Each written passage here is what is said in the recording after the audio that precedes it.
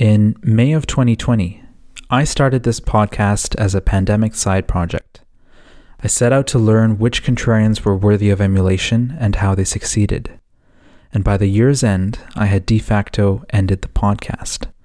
But after some roommate drama in December and an evening curfew was imposed in Quebec, the province I live in, I started to grow deeply saddened and worried about the government and my fellow citizens. Let's start with my worries about the government. For one, I no longer believe that the government responsibly balances the health and wellness of the population with our rights and freedoms. The curfew meant that nobody was allowed outside of their residence after 8 p.m. and before 5 a.m. This was the first time that COVID restrictions had affected me personally, and that was what moved me to change my mind about the restrictions. I loved to take midnight walks to clear my head, to ponder, to walk off a big dinner, and to enjoy the fresh air. But all of these things became illegal over the course of 3 days, and for no good reason. I also realized my privilege in this moment. I was able to defend the restrictions up until that point, because I had largely been unaffected by them before. Most rights and freedoms are not absolute in that they can be limited. If you'd like to learn about which rights and freedoms are absolute, check out my podcast with Dr. Ryan Alford. For the rights and freedoms which are not absolute, I think that the Oakes test is a reasonable way for citizens to help decide how justifiable a law limiting a right truly is in a free and democratic society. The simple version of the Oakes test asks the government 4 questions once a law of theirs limits a right or freedom. First, is the government's objective pressing and substantial? Second, is the policy rationally connected to the objective? Third, is the government minimally impairing of the right or freedom in question? Fourth, is the limitation proportionate? Let's start with the first. Is the government's objective pressing and substantial? To answer this, I needed to figure out what the government's objective was. I thought it was to prevent the overflooding of our hospitals. But now I don't know. I tried to find written documentations on the Alberta or Quebec government's website resembling a plan explicitly saying that the goal was to flatten the curve. I couldn't find one. The lack of a plan is worrisome. Legally, the onus falls on the government to prove that their objective is pressing and substantial. More importantly, it means that we have no standards for when we will leave lockdowns if we have no plan. Why, for example, would we not bring back lockdowns every winter when hospitalizations peak due to the flu? I could not find what the government's objective was, and thus had no idea whether it was pressing or substantial. The second question asks the government to rationally connect policy to their objective. When a government limits a right or freedom, the limitation should actually achieve the stated objective. I will assume that the objective is to not overwhelm our hospitals. But this is a big assumption, as there's been a lot of goalpost shifting from flatten the curve to slow the spread to stop the spread to COVID-0. But the government itself does not believe that the curfew would lead to fewer hospitalizations. The day the government announced the curfew, the Minister of Health, Horacio Arruda, said that there is no proof that curfews actually work. What did he say was the curfew meant to accomplish? The government said that the curfew was a sign to show citizens that they were taking the pandemic seriously. They were using it as a way to communicate that they were taking the pandemic seriously. So perhaps the objective of government policy might be the communication that they are taking the pandemic seriously. The third question of the Oakes test: is the government minimally impairing of the right or freedom in question? Well, a lawyer in Gatineau sued the government in response to the curfew. He assumed that stopping the spread of COVID-19 was the government's objective. He pointed out that walking outside alone after 8 p.m. would not spread COVID-19. Walking outside with someone you live with would not spread COVID-19. Driving alone would not spread COVID-19. Driving with someone you live with would not spread COVID-19. And therefore, the curfew was not minimally impairing. It should have made exceptions for these situations. Rights and freedoms should never be sacrificed in order to communicate something to your citizens. That is the reasoning of a Machiavellian prince. So no, the curfew is not minimally impairing. Not in my view, at least. The fourth question of the Oakes test asks whether the limitation is proportional or not. Well, we don't know what all of the harms from lockdowns will be, but I bet we'll only see the consequences reverberate as we live through them. How socially warped will kids born after 2010 be from the isolation? How many more allergies will we have to kowtow to now, seeing that we've wiped off every surface imaginable, not allowing young immune systems to grow? What are the effects of the anxiety and depression washing over teenagers? How many more people will be dying from cancer, heart disease, and other more preventable deaths? Will we have enough hospital beds to treat them all? Will businesses ever be able to recover from the debt they have taken on thanks to COVID, but more specifically lockdown restrictions? Will citizens have money to spend after this pandemic ends? Why hasn't a cost-benefit analysis been done by the government? If it has, why hasn't it been published? And lastly, are we doing everything we can to protect those most vulnerable to COVID-19, namely those who are older than 70, racialized, and poor? I don't think we have answers to any of these questions, and it's already been 11 months. I am not a lawyer, but it seems to me like the government has failed to publicly defend itself for each one of these four questions.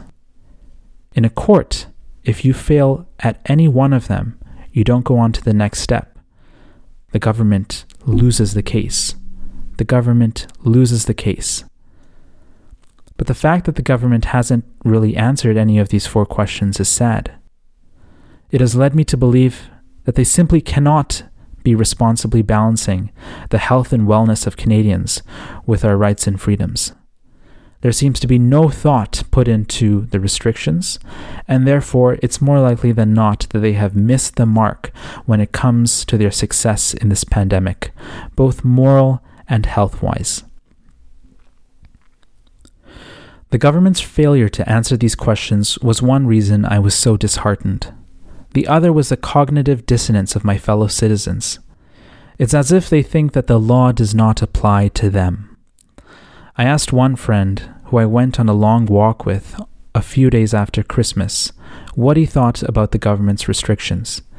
He said that they were necessary to stop the spread of COVID, and generally agreed with them.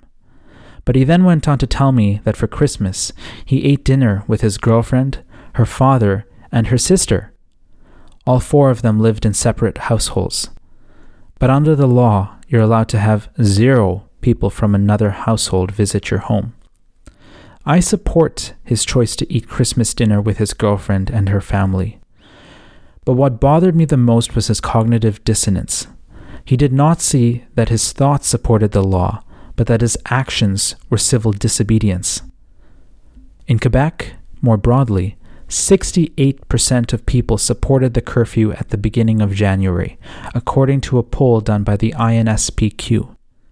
Now, on February 26, 2021, 74% of respondents support the curfew remaining in place.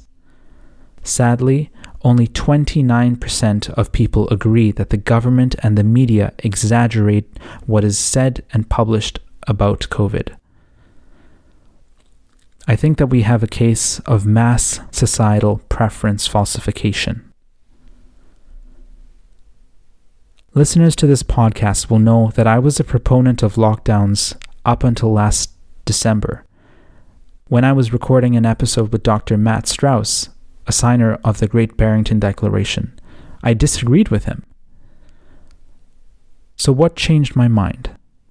For one, a personal crisis.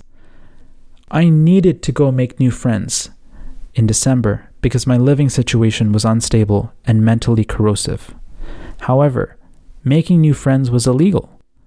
I wrote about this issue in a blog post called Should I Go Visit Philippe?, where I looked at the ethics of breaking the law surrounding COVID.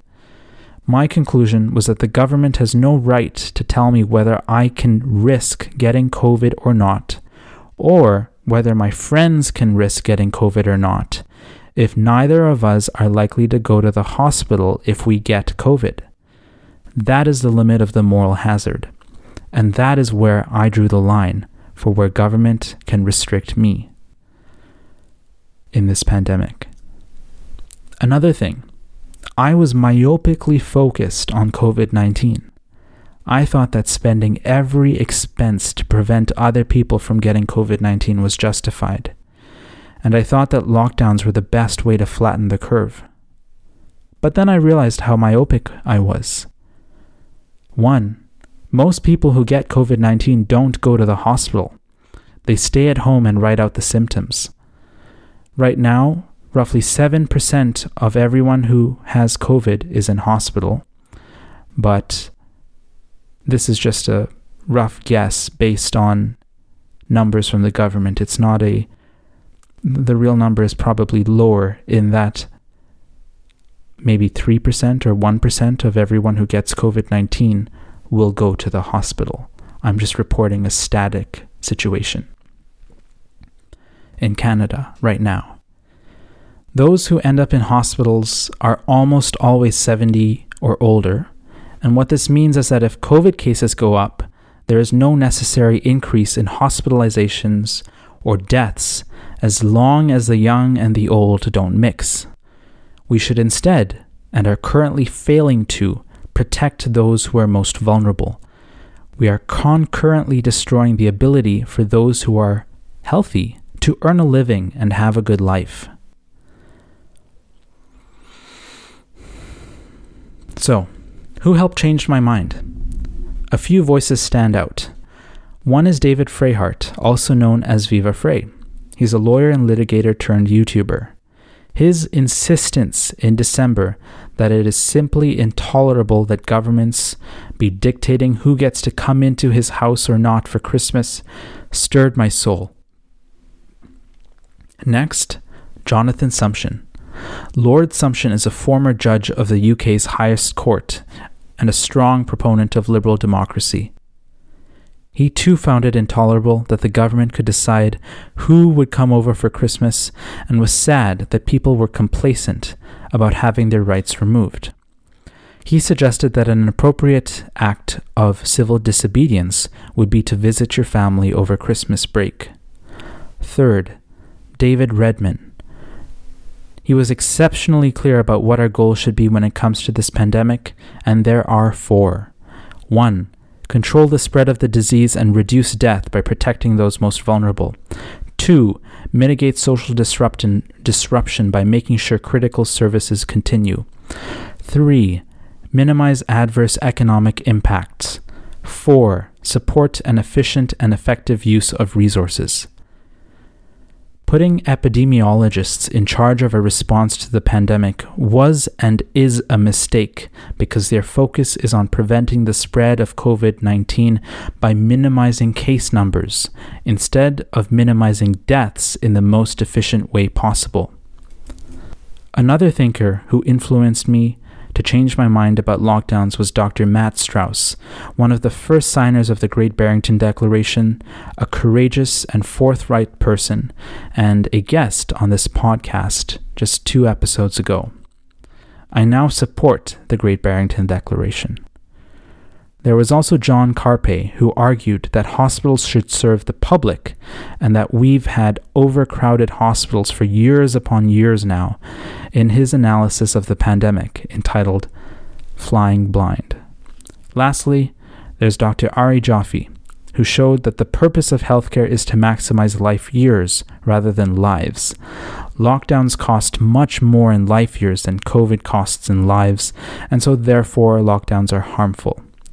He will be the first guest of Season 2. So, I have decided that for the second season of Letters from a Contrarian, I will try and understand what is going on in our society and what has happened. I will be interviewing all of the philosophers, psychologists, sociologists, historians, lawyers, and anthropologists I can reach in an attempt to piece together what the hell has happened to our society, why we're doing what we're doing, and what we should be aiming for moving forward. Something else became clear to me after re-listening to many old episodes of Letters from a Contrarian. I learned that my niche and specialty is political philosophy. The thing I enjoy seeing the most is its relationship to institutions. Things like law, parliament, the courts, policy. They're all manifestations of philosophical principles. And if we aren't able to figure out why a policy is the way it is, we can at least try to ask the right questions. That's the little thing that I can do to bring a bit of clarity to this pandemic. So I'll henceforth be approaching topics from a political philosophy lens.